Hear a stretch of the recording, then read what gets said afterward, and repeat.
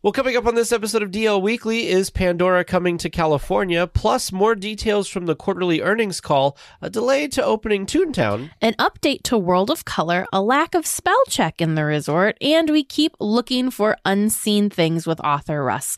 Plus so much more. DL Weekly starts now. Hello, everyone. Welcome aboard the DL Weekly podcast. Please lower your head and watch your step while boarding. If this is your first time listening, we hope you'll check out our website at dlweekly.net. If you have more time to spend, becoming an official weekly tier at dlweekly.net/support is an especially good value. Thanks for traveling with us today, and we hope you have a happy and memorable listen to this week's episode. Well, hello and welcome to this episode of DL Weekly for the week of February 15th, 2023. I'm Teg Bushman. And I'm Teresa Urban. Thank you to both Gabe R. and Kat E. for becoming official weekly tiers on our Patreon. Our supporters get some pretty fun perks like DL Weekly swag, bonus content, and access to our Discord community. A special thank you to Chrysanthi T., Michael V., Cody L., and Lauren L. for your continued support. If you would like some more Disney magic in your day, head on over to dlweekly.net/support to join. Well, if you enjoy listening to the show, please consider rating and reviewing the show on your favorite podcast app. It helps other Disney fans become weekly tiers and part of the community. Now let's get to the news.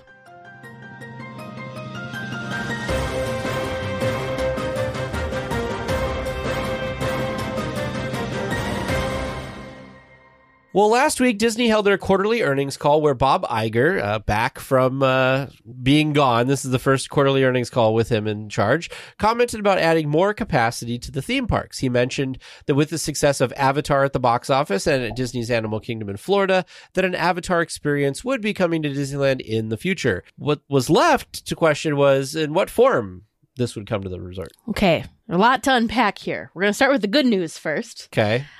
I was very excited that Bob Iger was talking about adding more capacity to the theme parks. Because to add more capacity, you need like more attractions to eat people, or you need more like space. Or shows. Good things, good things. I'm hesitant. I feel bad because I feel like I've been more negative than normal for me. But I'm not seeing Avatar at Disneyland. I really love Pandora and Walt Disney World at Animal Kingdom. Don't get me wrong. Beautiful, beautiful land. But I love that it's unique to Walt Disney World and that it's something like that's one of the things I enjoy about all of the parks is having unique things to each of the parks. And I'm not sure how it fits. The only place inside of the land, like inside of Disneyland or DCA that's currently open and could use something to fill it is someplace in Tomorrowland, excuse me. And I don't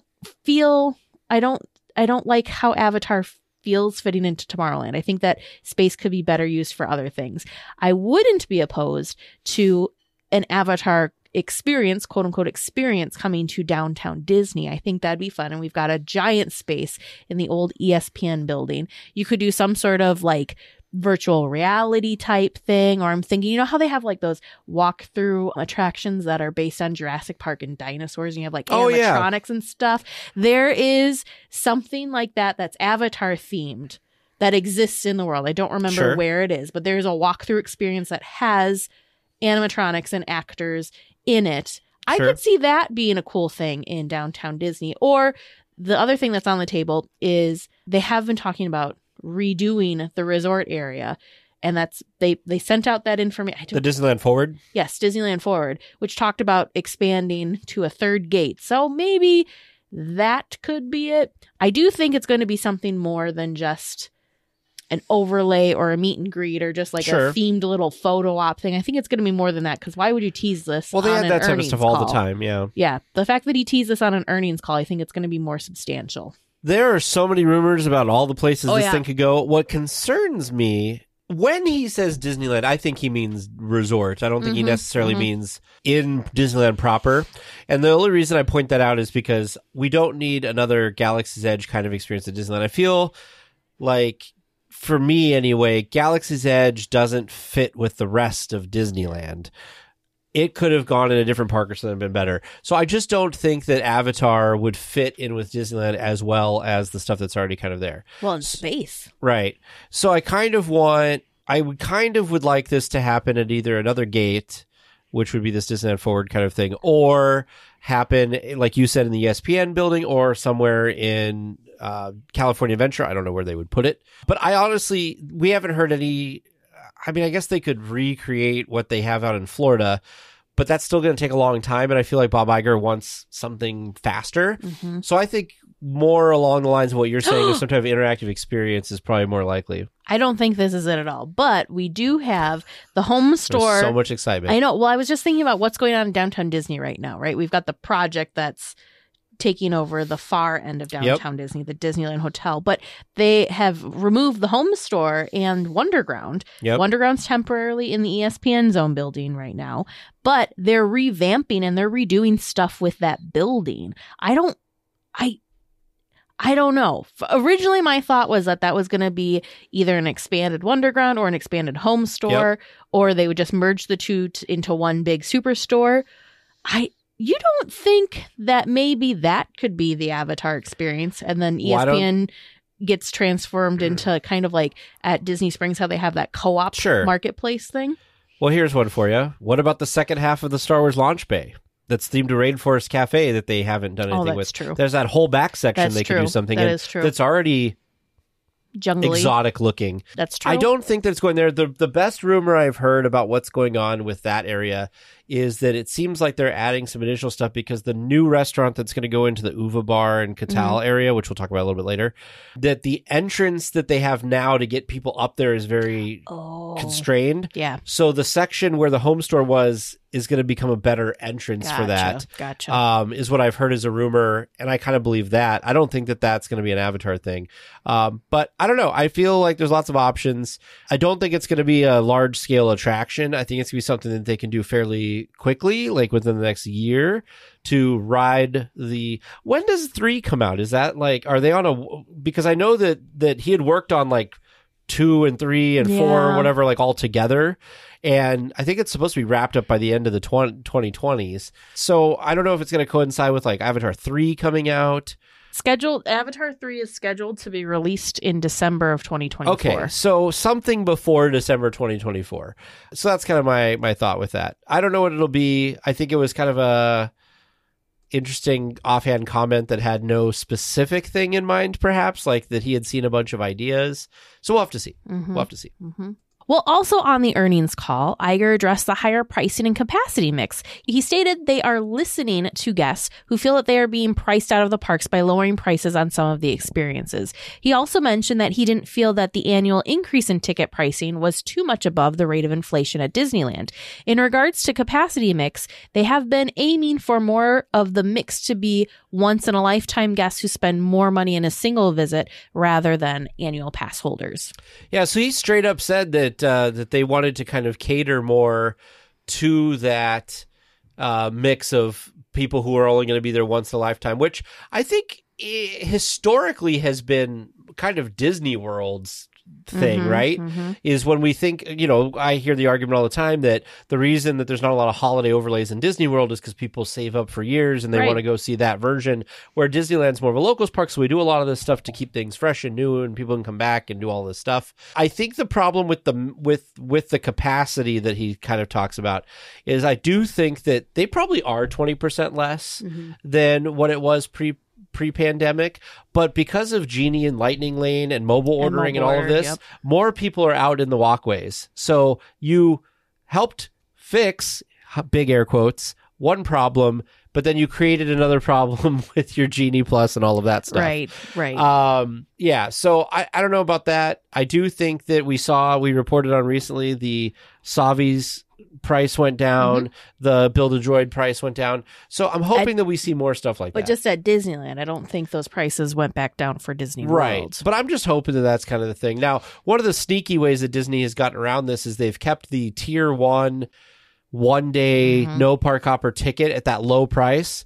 So depending on how they slice the pricing, they can say, oh, it hasn't gone up very much. Right. When I don't know how many days are at that tier 0 price or whatever, but I don't think it's many. So Mice Chat had a really nice chart, and of course we are going to have that shared in our our notes for this if you want to take a look at this. But they have a chart breaking down from 2016 to 2022. Oh, excuse me. It actually goes back to 2009 to 2022 pricing. And just in the last, we'll just do the last from 2012 to 2022. So 10 years. One day, one park tickets in 2012 were $87. And now in 2022, you've got the range, they have the range of the tiers, 0 to 6 tiers that ranged from $104 all the way up to $179. Now, just even looking at pre-pandemic, so we can look at 2019, your one day, one park tickets ranged from $104 for the value to $129 for the regular, and peak at $149. So even just before the pandemic to today, I think they must only be looking at the low price tier, which we know reality, there aren't very many low priced days on the calendar anymore. Sure. Yes, they are looking to add more to the calendar, but still overall, I feel like it's raised quite a bit. I mean, even if you just look at 2009 to 2019, 2009 one day, one park was $72. No tiers. It was just straight up. The tiers didn't add in to the mix until it looks like 2016. So yeah, I don't know. It's just tough. There is one thing that he was quoted as saying that I thought was really nice let me find it here. Oh my goodness. Parking in 2009 was $14. 2022, $50. Oh yeah. For preferred parking and $30 for general. Whew. He said, and I quote, I thought that this was a good line for him. Quote, "It's clear that some of our pricing initiatives were alienating to consumers.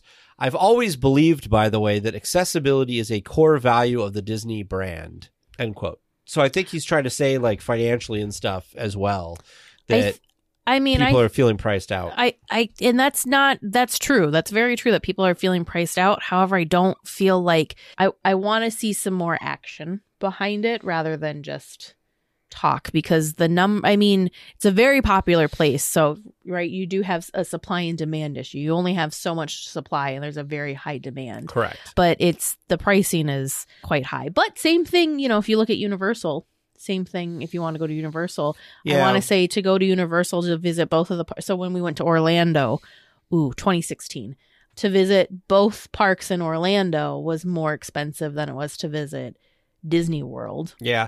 The thing that kind of is unfortunate, but it's true. And I remember this from my personal experience when I worked at the movie theater. We had the best movie theater in the town we were at. Well, there was a town next to us that also had a different company that ran a big theater. And what would happen is that big company would raise their price. And then our owners would say, well, we're a better product than they are. Why should we charge less? So then we would raise our prices. And so I feel like that's what's happened with Universal and Disney is Universal raises their prices. Disney goes, well, we're not a value product. We're a premium product. So we're going to charge the same that Universal does or thereabouts. And so I think that you get into these kind of weird back and forths where it's like, well, if Universal's going to charge more, Disney doesn't like that because it's like, well, why are they charging more? We have a more premium product, etc. General admission to Universal is $109, which is about the same as Disney. Annual passes are way cheaper. Holy cow, yeah, they are. Their annual passes start at $179. But yeah, their pricing tiers, 1, 2, 3, 4, 5, 6, 7. They have 8 tiers that range from $109 to $149 is where the top price tier tops. And then we've talked about this before. They have the Express ticket, which gets you access to all their stuff. And this is an older article. That's their Genie Plus. Yeah, but it's $195 on regular days and $285 on peak days. Mm-hmm. Very expensive. Yeah, but that's why they don't have crazy long versions of their lines. That their standbys move a little faster. Yep. Well, Friday on the call, Bob Iger noted that of the 7,000 job cuts that are taking place around the company, none of them are expected to impact park operations. This is good news since the parks are already not fully back to their staffing since reopening after COVID. I was happy to hear that. I mean, my heart is breaking that they're having to do such big cuts at 7,000. I mean, that's a lot. That's a lot of people not having a job. And it just makes me so sad. But I was at least the silver lining, I guess, to that announcement was the follow-up saying that the hourly park employees will not be impacted. The parks and experience department, yes, there are cuts happening in that department, but not the front at line least folks. Not the frontline folks in the park. So that made me happy because like you said, Tag, it doesn't. I feel like they've said they're back fully staffed. It doesn't feel like it though. And B, those poor cast members already have a tough role as it is dealing with the public, but then also they're not paid the greatest. There's, work condition issues sometimes and all sorts of stuff. And they just purely love Disney and they're doing it for the love of the company, the product, the parks, all that. So as much love to those cast members as we possibly can give. So I'm glad that they're being spared this one at least. The only thing I want to say about this, and negativity alert going forward, I'm going to try to make this brief because I don't want to be dwelling on negativity. I did think that, I know a lot of people saw the Super Bowl ad and they thought it was really great and a lot of people cried about it. It was very touching. I thought it was a great ad. I will not discount that. I think it's a totally great ad. It was a beautiful ad. The problem is it's a minute and a half during the Super Bowl. So that was a lot of millions of dollars spent on that they could have spent not laying off some of these people or better paying the cast members that are staying around. Just elsewhere, yeah. So that was my disappointment with that because they announced it pre-whatever, and I felt bad because people were excited about it in our Discord chat, and I went in and I'm like, well, I wish they would pay their people better instead of... Because this wasn't... To me, the ad didn't advertise anything in particular. It was just kind of like, thanks for being around for our company, and it's like, did you need to do that? I don't think you needed to do that. At least not during the Super Bowl. I feel like they could have done it in a lot of other places. It was a very beautifully done ad. No discredit to the ad itself, but like you said, just a very expensive time. So the timing of announcing this huge thing of cuts to then be followed up by the excitement and over this ad, which again, the actual ad itself great, but just now, it was expensive. Somebody brought this up to me too. Just to air it. To be fair to Disney, this ad space was probably booked months and months and months ago before Chapek left, before they were going to do layoffs or any of that stuff. So, they might have been stuck with it. Yeah. But I just think that they should be, Iger seems to be very, very aware of what the Disneyland looks like. And when they do things, it seems like he's very aware of what that looks like to people, the optics of it, if you will. And I just felt like this was kind of like, to me. Yeah. So anyway, we'll move on. Well, we're still on the bad news train. The unexpected weather that Southern California has been having recently delayed a major opening. Mickey's Toontown has been pushed back from March 8th to March 19th due to weather delaying the work. You don't hear that very often. No, not in Southern California. That the rain has delayed things in Southern California, but and that's probably why it is even more delayed, because it was like, oh, we didn't anticipate any type of weather. Yeah. Where I feel like if it was done in Florida or here in the Midwest or something, it's like, we're going to have X amount of snow days, X amount of weather days, and whatever. They plan for the delays. But really, that's what, 11 extra days? I don't think it's that bad. The thing, though, that makes me kind of sad about it is, like you were saying, Disneyland is, as much as they want to try and fight it, Disneyland is very much a locals park. Yeah. So I'm wondering how many folks either, lived in Northern California, lived in the surrounding areas, aren't like truly local, like next door neighbors local, booked stuff, that booked flights, took off work, all that for the excitement to be there the day that Toontown reopens. That now plans have changed, so hopefully there'll still be something fun and exciting to do on March 8th for all those folks that already had it planned to be there that maybe can't undo their plans and their travel plans. So I do feel bad for those folks, but hopefully, like I said, then the nice thing is March 8th would have been a crazy busy day. Maybe it'll be like calm. One of those calm, beautiful Disneyland days that seems so rare now. Maybe. Well, Mickey and Minnie's Runaway Railway has been a great addition to Disneyland, and with it came some new looks for the cast members. Well, now the rest of Toontown has some colorful costumes to match. Taking a cue from Star Wars Galaxy's Edge, the costumes are mix and match for the cast members to pick an outfit that they like and can personalize. I think that's awesome. These costumes are so fun. They are so fun. We finally got out of the negativity. We're in the positivity now. So comfortable. I mean, of course, link in the show notes to the visuals that we're looking at here. Look at their sneakers. They have sneakers. There are shorts. There's capris. They look very nice and breathable. They're so fun. I love it. You've got like over exaggerated stitching on some of the outfits. They look very, very bright, colorful, but very Toon-esque. Yeah. I do like the idea. There is something to be said for cast members being able to choose their look, because I feel like that adds a little something, right? Because I thought back to like, things like Jungle Cruise. Like, that's your outfit. Whether you like it or not, whether you look good in it or not, whether you think it's comfortable or not, that's your outfit. That's your costume. That's what you're going on stage at. Where Galaxy's Edge and this one, you can really show some of your personality as a cast member in this. And I really like that. I think it's really cool to see that Disney's doing more of these things and just having some options. And they're still bright and vivid, and you can tell for sure that they are cast members of Toontown. I don't think you're going to see anybody off the street looking like any of these folks. I just think they're so fun. And I love this photo of them in front of City Hall. This woman to the left with her green apron and her bright orange hat. I love it. I just love it. It's like you've now given these cast members, like you said, they can kind of create their character now within this world. And I think that's really, really cool. Yeah. Really cool. Yeah, I'm excited for it. So I can't wait to see them in person. Yes.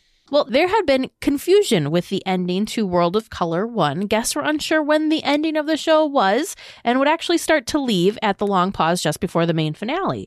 It appears that Disney has updated the show to tighten up the ending, so they made it more clear for when the show was actually over. Yeah, so I watched a version of this that was the original, and there did seem to be kind of a weird pause that I think if I was there, sometimes this happens in the fireworks show too, where and this happened even in like Remember Dreams Come True, where there was a big, like what felt like a finale, and then it kind of got quiet for a minute, and everybody's kind of like looking around, the lights haven't come back up, and then there's more, and it's like, oh, okay. So I think that Disney, it's tough because I feel like in the development of these things, you want to give a little bit of time to breathe and let the guest kind of take in that moment before you move on to the next thing. But I also think that like there's an art to it, and you can't let it be just that little hair too long, because then people start to pack it up and people start leaving, and then it's like, nope, there's more. So I'm glad that they took some feedback, I guess, or saw what guest reaction and things were and kind of tightened it up a little bit. I did watch a clip of it, and it does seem ever so slightly more tightened up and should be less confusing. Have you ever had a Disney something that felt like, oh, it's over? Oh, it's not. Yeah, plenty of times. I still am trying to remain spoiler free and have not watched any videos with World of Color 1, but I had heard reviews from others that said that there was kind of like a false ending. Yeah. But yeah, like it's, I get it. We pause for effect kind of a thing, but sometimes, you don't know quite how long the appropriate pause length is until you put it into practice, and then kind of can learn from the crowds. Well, basically. The other thing too is like you would think the guests would get the cue that it's over when like the lights came back up, but sometimes like they take a second after the fireworks open to come back up. Like in fireworks, is where I've seen this the most. So I can see how people are like, oh well, they'll light up by the time I get up and grab my stuff. The lights will be on. Yeah. Well, there's been a rash of misspellings of signs and statues all over the resort since the Disney 100 started to roll in. Incorrect years on attractions and movie premiere dates on the banners outside. Coming soon signage on Indy had some misspellings. And the Mickey statue in Town Square said it all started with a mouse instead of it was all started by a mouse. Disney has been quick to fix these snafus around the parks. There was a new one for the Super Bowl cavalcade that came in and went without a fix because it was just the one day, that said Main Strat instead of Main Street. This is just what is going on here? I don't know. This whole thing has been really interesting to me, that these things have been kind of seeping in. Like, it's just wild to me that these don't get caught. Maybe I can understand, okay, maybe it not getting caught all the way to printing, but you'd think like the person hanging the banner, I don't know. With how many folks are probably involved in the creation of these things and the installation and all that somebody would... It brought me back to thinking when we interviewed Evan, and he said that there's a style guide, and it has to go through a certain amount of approvals. So my thought is, for these signs, is they're not that same, because Disney is so careful about their image that it seems silly to me that there's these mistakes being made. So I don't know if there was like a backstage, let's say, mother figure or something that like was the person who would spell check and like sign off, and then like they're out for some reason or gone. Or it just seems so weird. It might be something as simple as maybe they have had some of this work outsourced, and so maybe it's not going 100% through Disney like it has in the past. I don't know. Still though, man. I don't know. But the one that I still find the one most interesting was the Mickey Mouse statue. And I find it extra interesting because when you went to, the Disney 100 and Mickey's Minnie's Runaway Railway both open on the same day. Yeah. So that statue premiered, loose air quotes, the same day that they opened that attraction. Well, inside of the attraction, they have a banner that says it the correct way, that says it was all started by a mouse. Yeah. In the attraction, but then you had the statue say it was started. Well, now I can't remember what it all started with. It all started with a mouse on the statue, but it was the correct words inside the attraction in the like Mickey through the ears. Yep. Thing that said it was all started by a mouse. So you're gonna fire me as co-host, and people are gonna stop listening when I say this. When people were losing their minds over the statue, I was like, I don't know what's wrong with it. Because it's one of those things that, like, it's close enough. Well, and it's one of those things, too, that you're like, oh, was I remembering it wrong? Yeah. Yeah. But so to me, I was like, I don't understand what the deal is. But no, it was right. But it was just one of those things. But with these other things, like the misspelling, like that there's going to be a cavalcade on Main Street, like somebody didn't figure that out. Stret. Yeah, but it was supposed to say street. So I don't know. I just feel like whoever used to check all this stuff, they need to bring that person back, or that person needs to have less work to do or something. It's just such a weird situation. Oops. Like I don't know. I'm glad that they're fixing it, and that's what matters. I did think that the banners were the worst offender, because it's like you don't know when these things came out. Yeah, I agree. Well, can you believe that Disney California Adventure turned 22 this past week? What? To celebrate, the Disneyland app has a limited time PhotoPass Plus lens through February 21st. The lens transforms guests into a newsboy from the show that is still yet to return to the park. This makes me sad. It's like this painful reminder, because that was such a fun show on the trolley with the most catchy song, Suitcase and a Dream. It was so cute, and I just love Mickey. Was adorable in that show. I'm gonna just make one comment. Great. I'm gonna make one comment, and then I'm gonna move on from it. Oh boy! So we just talked about spelling problems. Well, they pointed out that occasion in the thing is spelled wrong. I will give a little bit more leniency to that, because like that's not the focus versus like the Matterhorn's bobsleds opening in 1955. I mean, there was only 3 things on that, whereas there's a whole ton of print going on. I just found that it was amusing that even the digital thing could not escape the spelling problems. Yep. I think this is cute. I wish this is so fun, but it's just a painful reminder of what we still don't have. Well, yes. I wish Disney would do more of these things in the app, because I think people would use it and like post it on social media more. Like, I think it'd be cool to do these when I'm not at the park and like can feel that Disney magic, you know? But otherwise, I just, So, well, even more things are coming to the resort for Celebrate Soulfully at Disney California Adventure. Moon Girl from the new Moon Girl and Devil Dinosaur on Disney Plus will be coming for some meet and greets. Guests who are there when she premieres will get to see a cavalcade and a stage show that is only happening on her premiere date. She just looks so cute. I just love her outfit. She just looks so fun. I just love it. I'm very excited about this. I will fully admit the only thing I know about Moon Girl and Devil Dinosaur is the little introduction that we got to the show and to the characters during a panel at D23. But it just, oh man, I just love her outfit. I love her goggles. I love her helmet. I love the bright colors. I love her boots. She's just so fun. Teresa's going to be Moon Girl for Halloween next year. She just looks like she's got like tons of energy too. She just looks like she's ready to take on the world, which that's why she's a superhero. But I just love her. She looks like a ball of energy. I finally hit the struggle with this of, for some reason, I look at this and I'm like, I think I've hit that age where I'm just like, I don't get it. Tag's officially old. You're like, I guess. I love dinosaurs, so I was like, oh, that could be cool with the dinosaur or whatever. So maybe I just need to watch an episode too. You just gotta watch it. By the way, the day that this episode posts is the day she first shows up in the thing. So you probably have missed the cavalcade unless you're in the park when you're listening to this. And then if you are listening to us in the park, go have fun in the park. Fans of Catal and Uva Bar should get their last visits in soon. The location will be closing in mid-April to transform into Centrico and Paseo, a new upscale Mexican restaurant. You know what's funny? We report on news stuff all the time. I had forgotten, I guess, I had kind of forgotten about this transformation of these two locations into something completely different as well, which then reminded me too, the fate of Tortilla Joe's is still kind of up in the air, because I don't know if you can have this new upscale Mexican restaurant and Tortilla Joe's,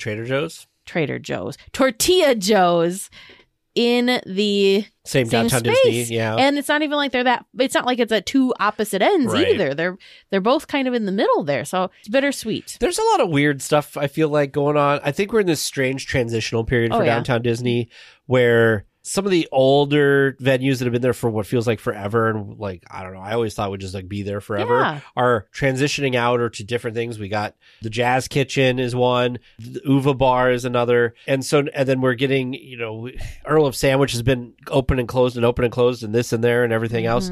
So it's just kind of, a lot of change. I really look forward to all of downtown Disney settling down for a while, because it seems like there's a lot going on. Well, and it's kind of been in a constant stage of construction and change for a while too. I feel like it hasn't had time to just kind of breathe and just be downtown Disney. Yeah, really, since before the pandemic, it feels like. I'm also very sad because we had that great conversation with Mel, who talked about downtown Disney, and they took the walls down around the outside the monorail, and it is plain concrete.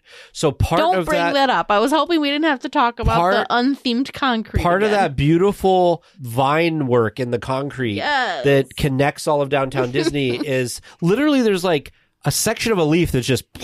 And they've got plain concrete there. Don't get me started on the concrete. But I'm starting to think that maybe they're going to start with the new construction and do that like mid-century modern, and they're going to slowly work through, and we're going to lose all of that kind of leafy, foresty kind of view, and we're going to go into sort of a new modern.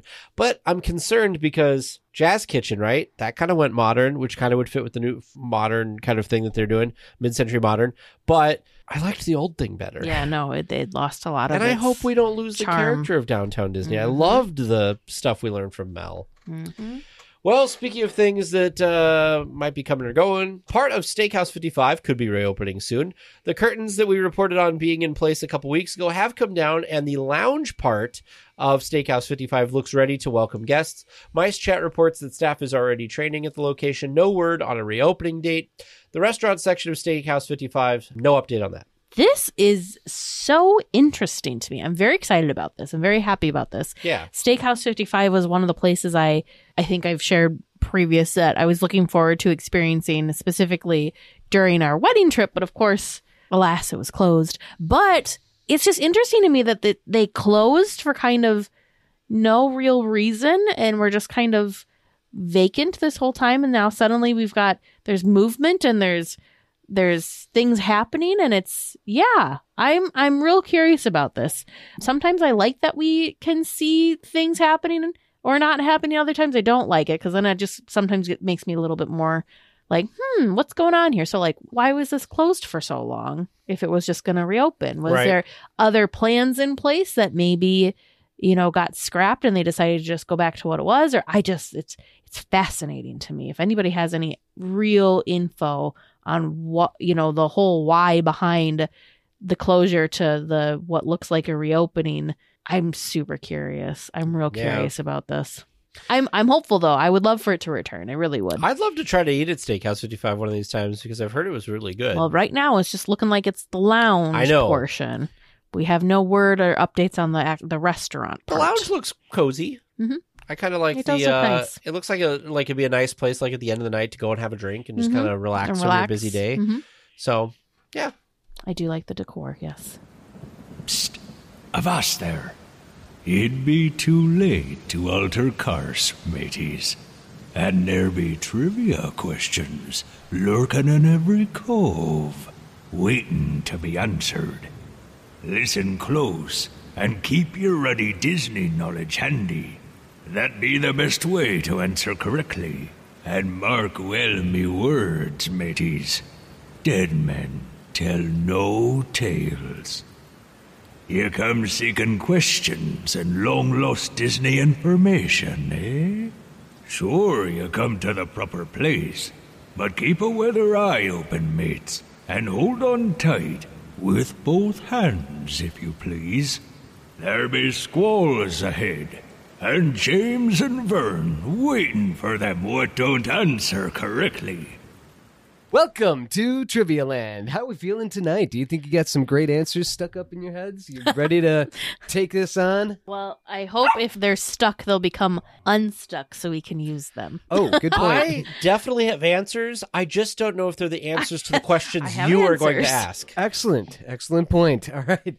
Well, because we are recording this on the evening of Valentine's Day, I decided to go to my friend the Google and find out everything I could find out about Valentine's Day in Disneyland. Oh, boy. Uh-oh. So we're going to find out, what do you know about Valentine's Day in Disneyland? Or at least, do you know as much as I could learn in 2 hours? Okay. I know almost nothing, so we'll see. All right. So your first question from me learning stuff today. In celebration of Valentine's Day, there's a special event going on. Disneyland After Dark, blank blank. Oh, thank goodness. Sweethearts Night. I didn't say I was going to necessarily be tough on you tonight. Well, thank you. We appreciate that. All right, so Sweethearts Night, is that your final answer? Yes. Final answer. All right. I'm feeling much better now. Your second regular round question. At this event, in addition to special early admission, participants will enjoy a themed fireworks show and can even attend the Royal Ball, where princesses and their princes will dance at a most elegant event near... where? Oh, do you know this? It's a small world? Yes, it's a small world. That's my guess, too. Is that your final answer? Final answer. All right. Your third regular round question. You could also take a moonlight cruise, enjoying the rhythms of jazz music aboard the... Mark Twain? Mark Twain. Mark Twain? Any other words with the... Riverboat. Riverboat. Okay. Final answer. Yes. Final answer. All right. I'm feeling way better. I'm about feeling way trivia. better. And your fourth and final regular round question. Where in Disneyland can you acquire a heart-shaped butter cookie, which is a shortbread with strawberry glaze, white chocolate drizzle, and heart sprinkles? Ooh. I feel like Jolly Holiday. Do you think it's Jolly Holiday, or do you think it's... Oh, gosh. I'm going to say Jolly Holiday. What is the Are you talking candy about... store Are you talking on Main Street? the Candy Palace? Mm-hmm. Or are you talking about... Or is this a trick question and it's actually in... Like Troubadour Tavern or something like that? No, it's in the Grand Californian. That little like treat cart. Oh, yeah. Do you mean in Disneyland Park or Resort? I said Disneyland. Okay, so Park. Okay. Do you think Jolly Holiday? I think Jolly Holiday. I have a tickle that it might be the Candy Palace. I'm going to go with the Candy Palace. Okay. Candy Palace? Mm-hmm. We have split. Mm-hmm. I only say that because when we were there for Christmas, remember I went to the Candy Palace to get Mickey shortbread cookies. That's true. But they had those like a lot of places. Not the shortbread ones. Oh, You're thinking gingerbread. Yeah. But yeah, they had this like a sugar cookie shortbread type thing. I don't remember if it was now that I'm saying this, I don't remember if it was sugar cookie or shortbread, but Okay. anyways, that's why I'm going that route. Okay, so we're saying Jolly Holiday and Candy Palace. Are those your final answers? Yes. All Probably right. Jolly Holiday. And your bonus question tonight. The most famous couple in Disneyland, Mickey and Minnie, when did they first meet? Oh, it was what, November Are you 18th. talking about like a date or like a movie or show or... Their first short together. Oh, Plain Crazy. Was it? Oh, no. It's Steamboat Steamboat Willie. Yeah. Steamboat Willie. Yep, they meet in Steamboat Willie. Because... Plain Crazy is they're like on a date. Yeah. Yeah, Steamboat Willie was... Because they both came out at the same time. Mhm. Like, or Yep. debuted at the same time. And that was that November 18th? I don't remember. All I know is that Mickey's birthday? Because that's... Because it was in 2020? 19? When did he celebrate his 90th? Was that 2019 or is that 2020? 2019. So it was in 39? 29. 29.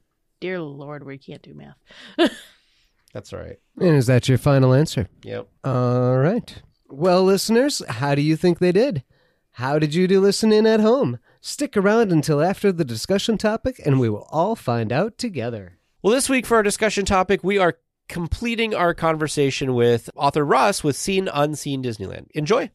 The other thing that I really appreciated about your book, besides, of course, learning new things, I loved how you had it laid out and you had there's different sections. And so if you're a person that kind of just wants to do a little bit at a time, you can learn about the trash cans. You can learn about some of the hidden Mickey stuff, some of the movie prop as seen in the movies, things that you can see at the parks. I appreciated that was kind of all in its own separate spaces. So then you could really just be thinking in that mindset of the things, or like I appreciated that reused the animatronics that have been, originally lived here, but now have been moved and live over here instead, that kind of stuff. I really thought that was cool. Yeah, one of the things I always notice about other books is they're always based on lands, which makes sense.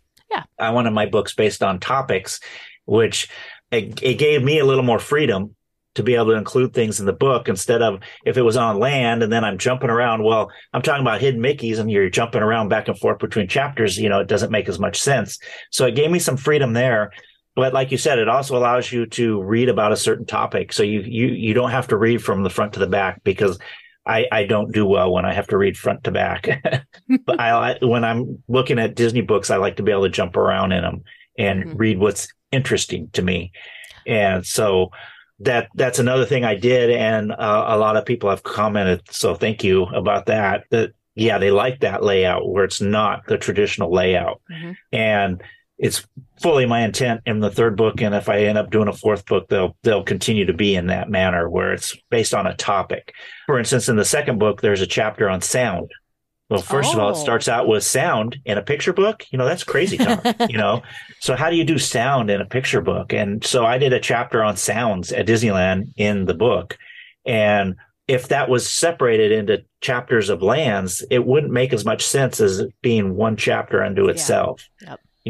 Or I'm not bad, I'm just drawn that way, which is in the first book. That makes more sense to have that.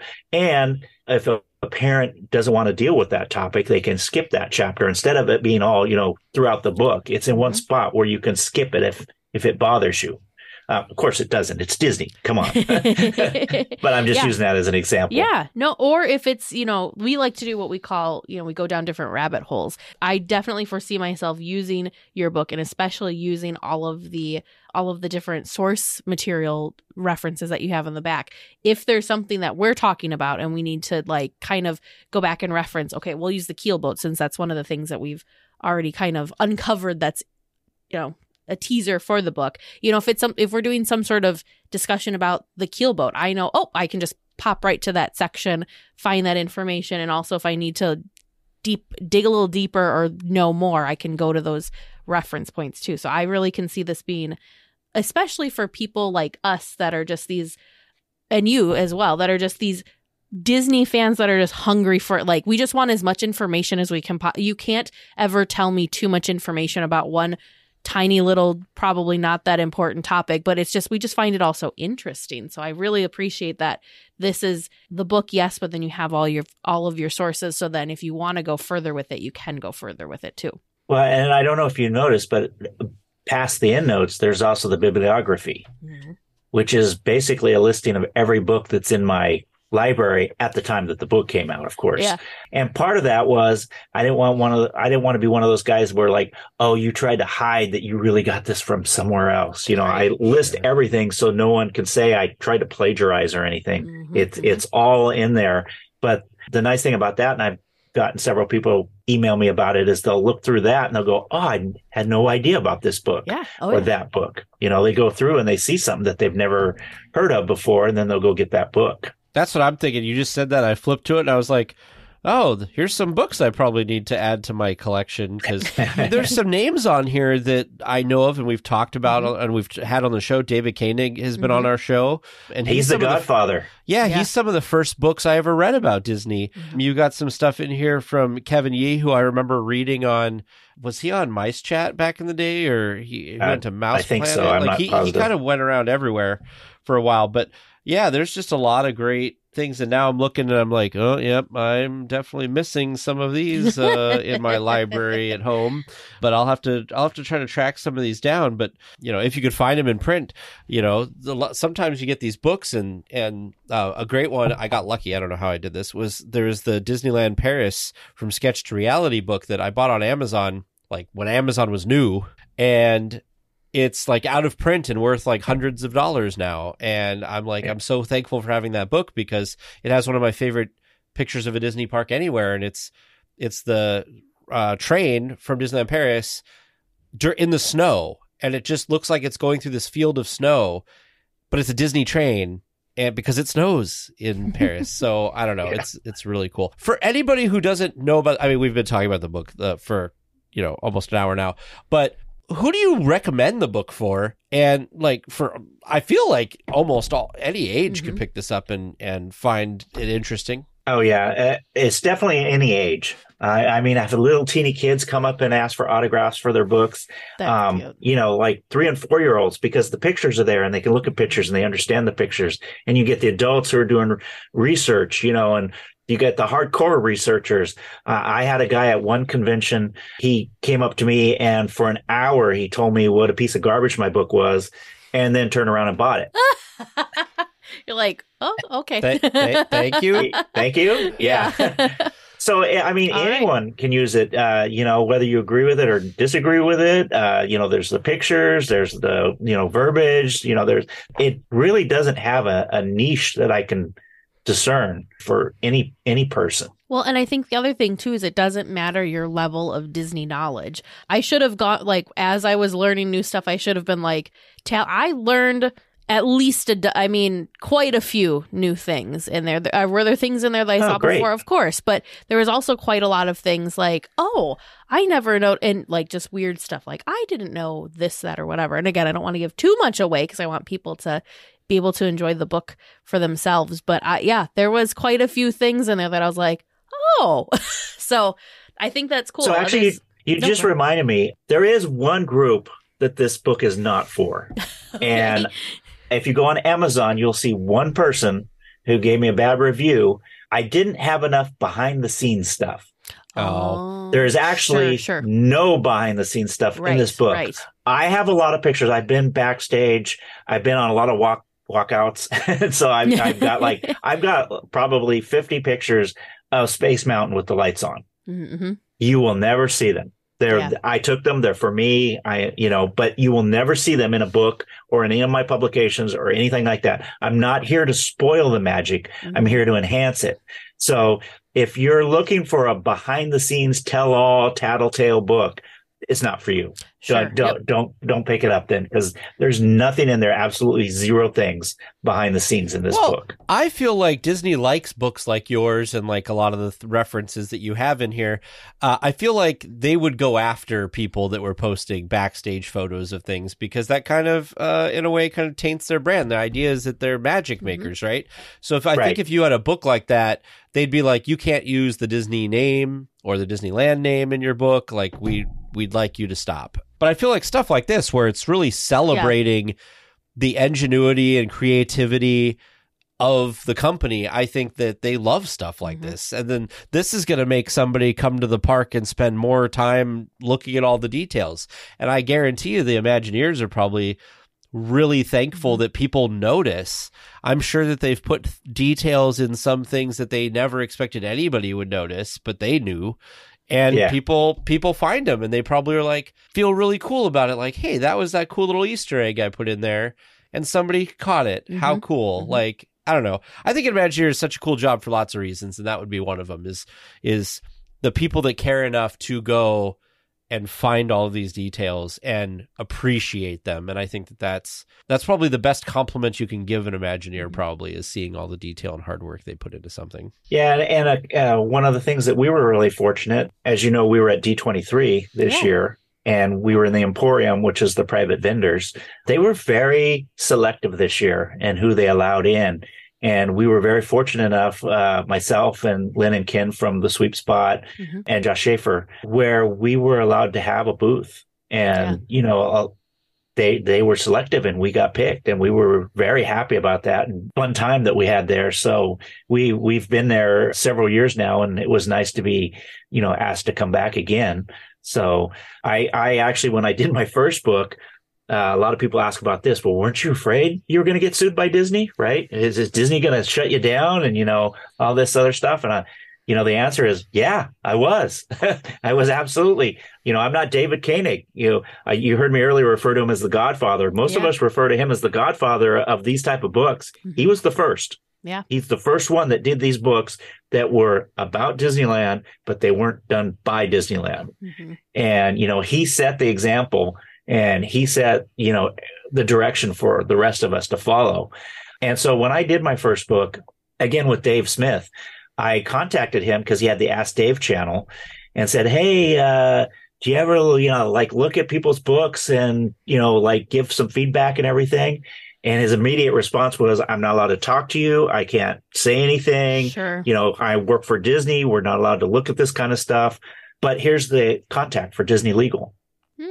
And if they give you permission, then I will be happy to look at your work. So I contacted Disney Legal. I sent my stuff in. It's what's called a copyright review. So they look for copyright content. And then I got my letter saying, we have no concerns about this book. And then, you know, I handed it to Dave, and Dave looked at it, and the rest is history.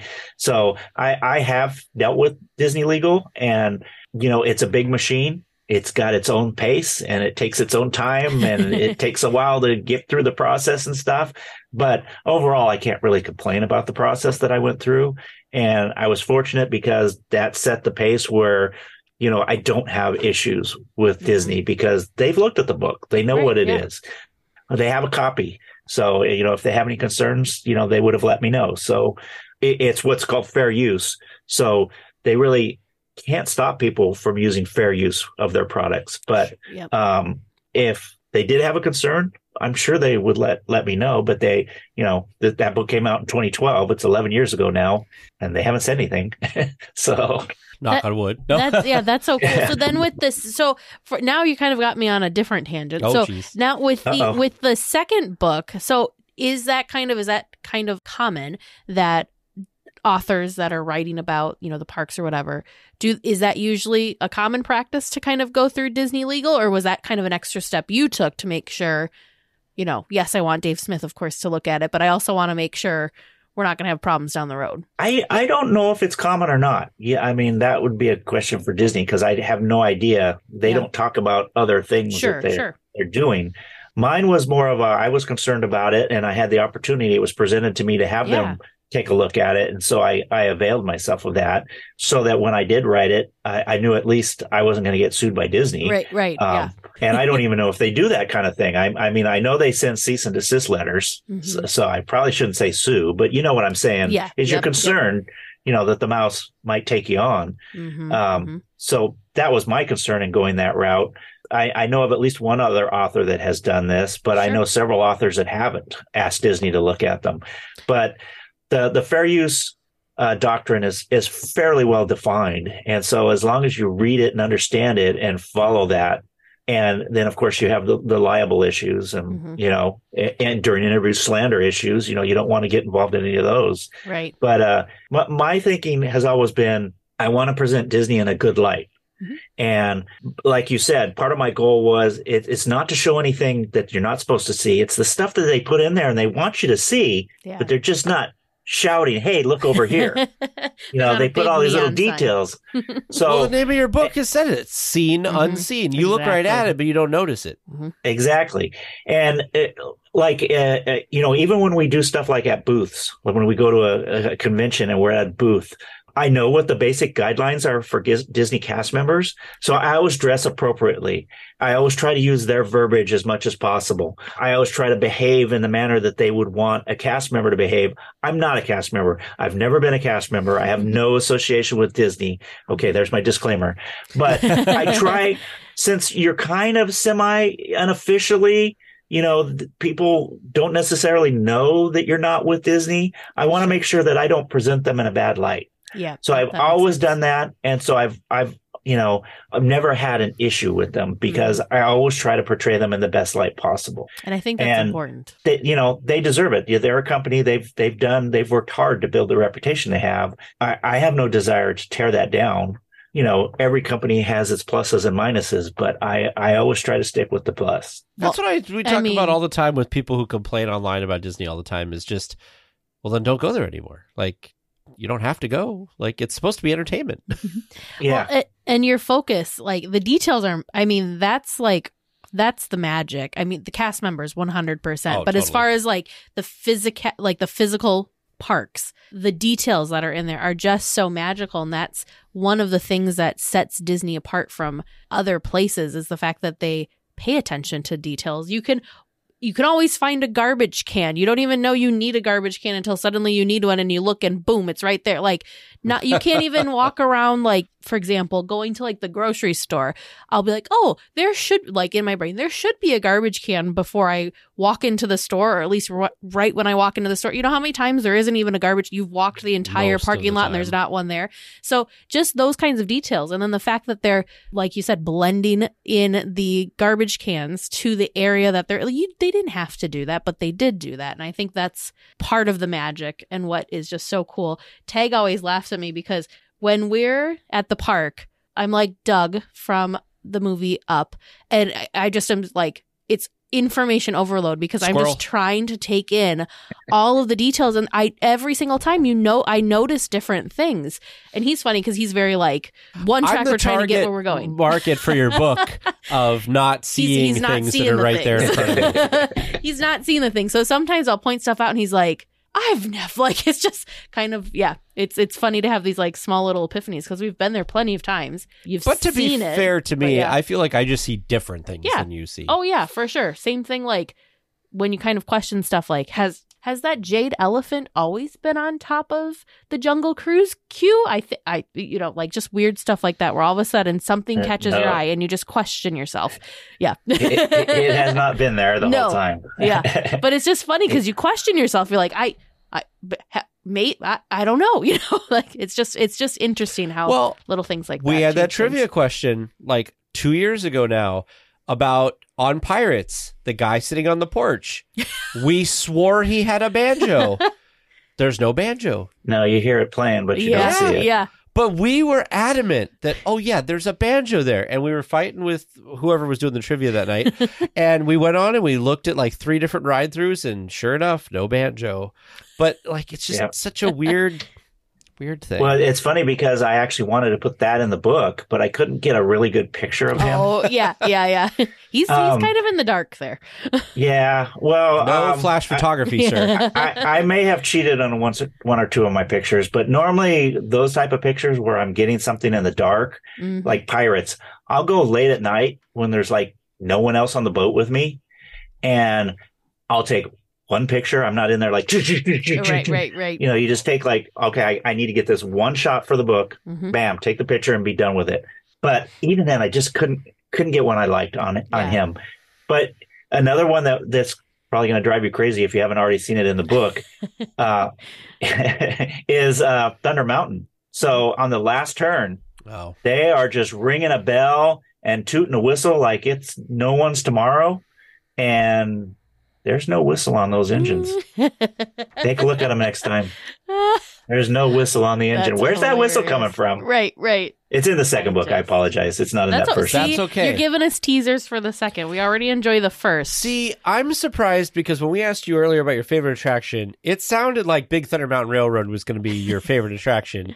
It's my daughter's. But I will tell you, I love Big Thunder, and I was heartbroken a little bit because we went on one of the trips we went on.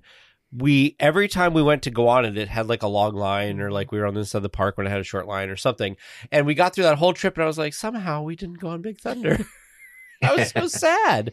Go first thing in the morning, straight off a rope drop.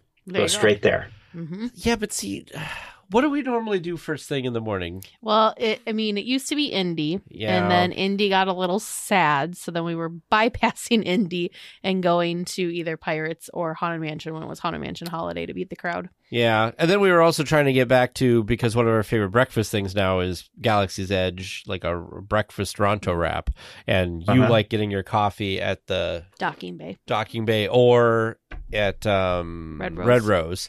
So we kind of get back over. I mean, that's kind of by Big Thunder. Maybe we should just hit that. I was going to say, you go right by Big Thunder, you hit it and go 2 or 3 laps. You jump off and you're right there at the entrance to Galaxy's Edge. Maybe that's it, Teresa. Maybe our new first attraction should be Big Thunder Mountain Railroad. There you go. Why not? And then we can just ride it like 4 or 5 times before anybody else gets there.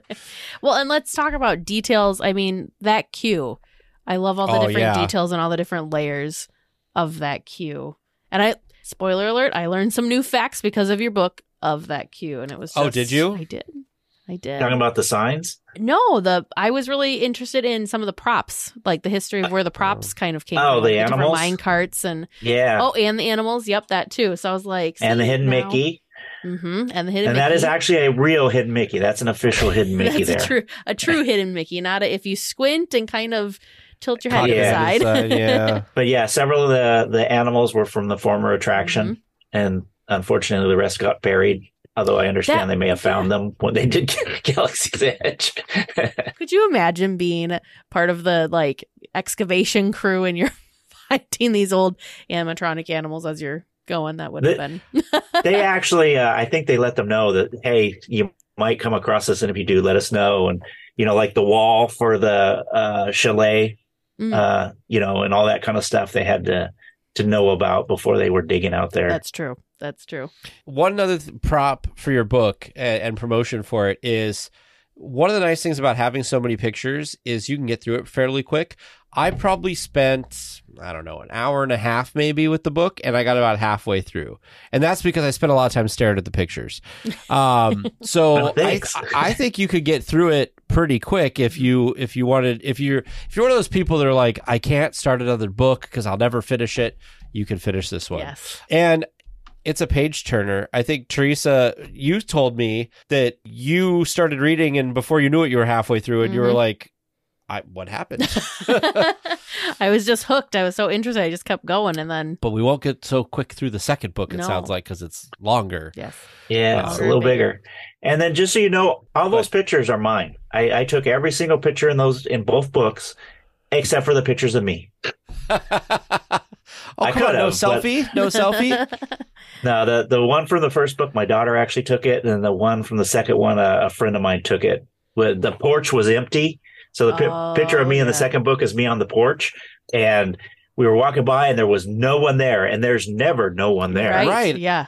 So I handed my camera to a friend I was walking with and ran up there, and she took a couple quick pictures, and that's what ended up in the book for the second one. Well, I'm excited to see the second book now. Me too. I'll tell you, I haven't started reading it yet, but Leslie Iwerk's book, The Imagineering Story, it's massive. Mm-hmm.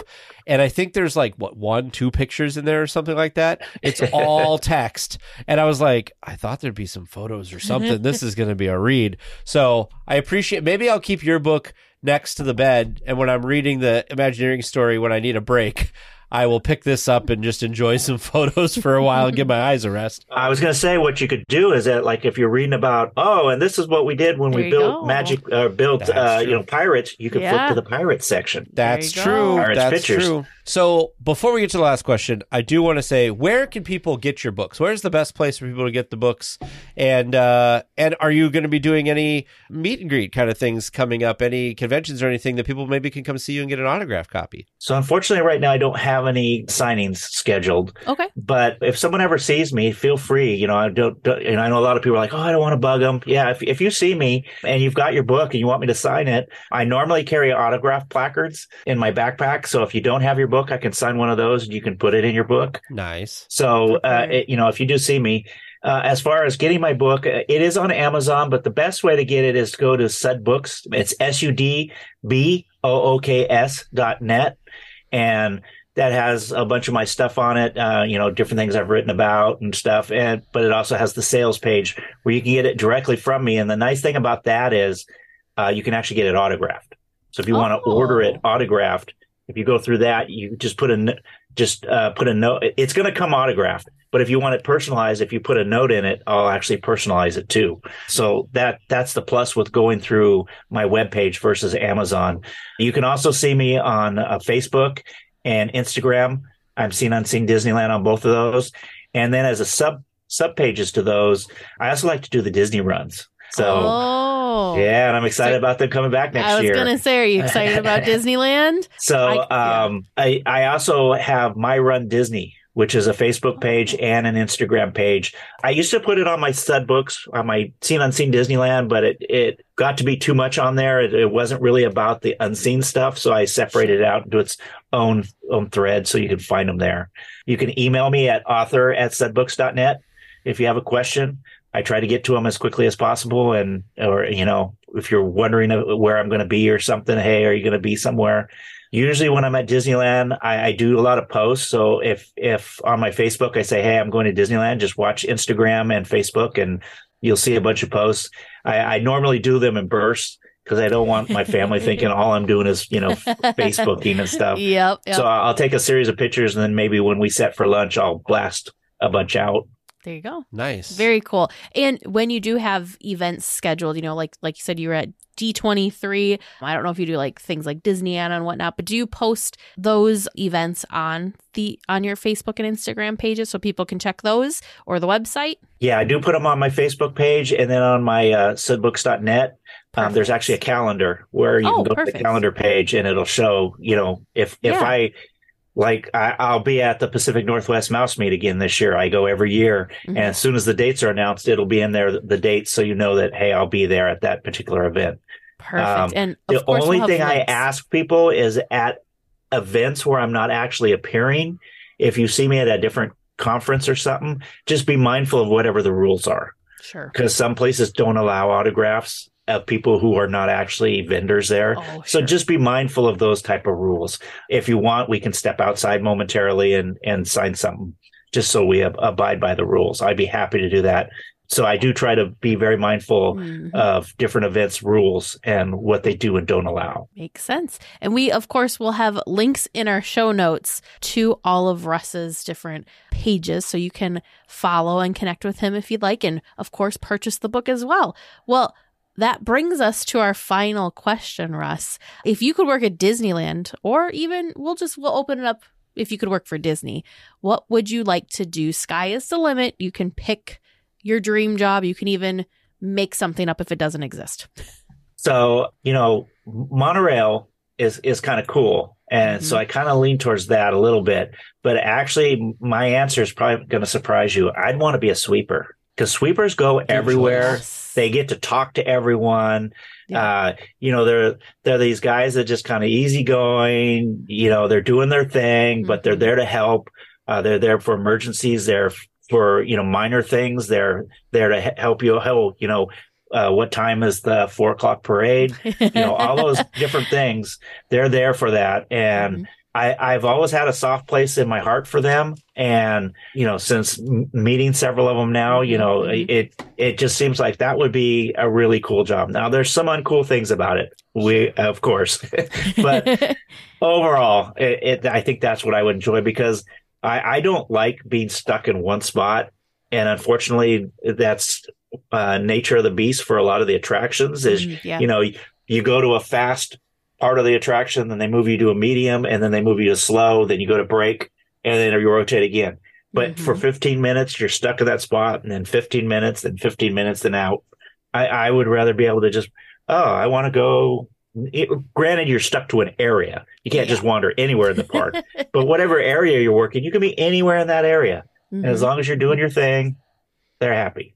I 100% agree with you. If I was going to be a custodian person anywhere, Disneyland's the place to be, because I feel like you never hear like, oh, I want to be the custodian at a sports stadium or anything. It's like, you know what I mean? Like, but people are like, yeah, Disneyland, that seems cool. I don't know. And those guys work really hard too. Yes, they do. The people that work in custodial. So if for any of our listeners, if you're walking around and you see, I mean, any cast member really, but if you see the custodian people, make sure that you thank them for a job well done, because they're responsible for a lot of what makes Disney magic. Mm-hmm.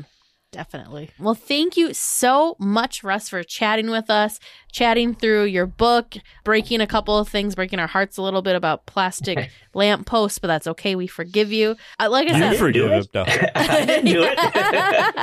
But like I said, we're looking forward to enjoying and experiencing the more seen unseen Disneyland, and can't wait to hear if you come out with a third edition about DCA. Well, thank you very much for having me. It's been fun.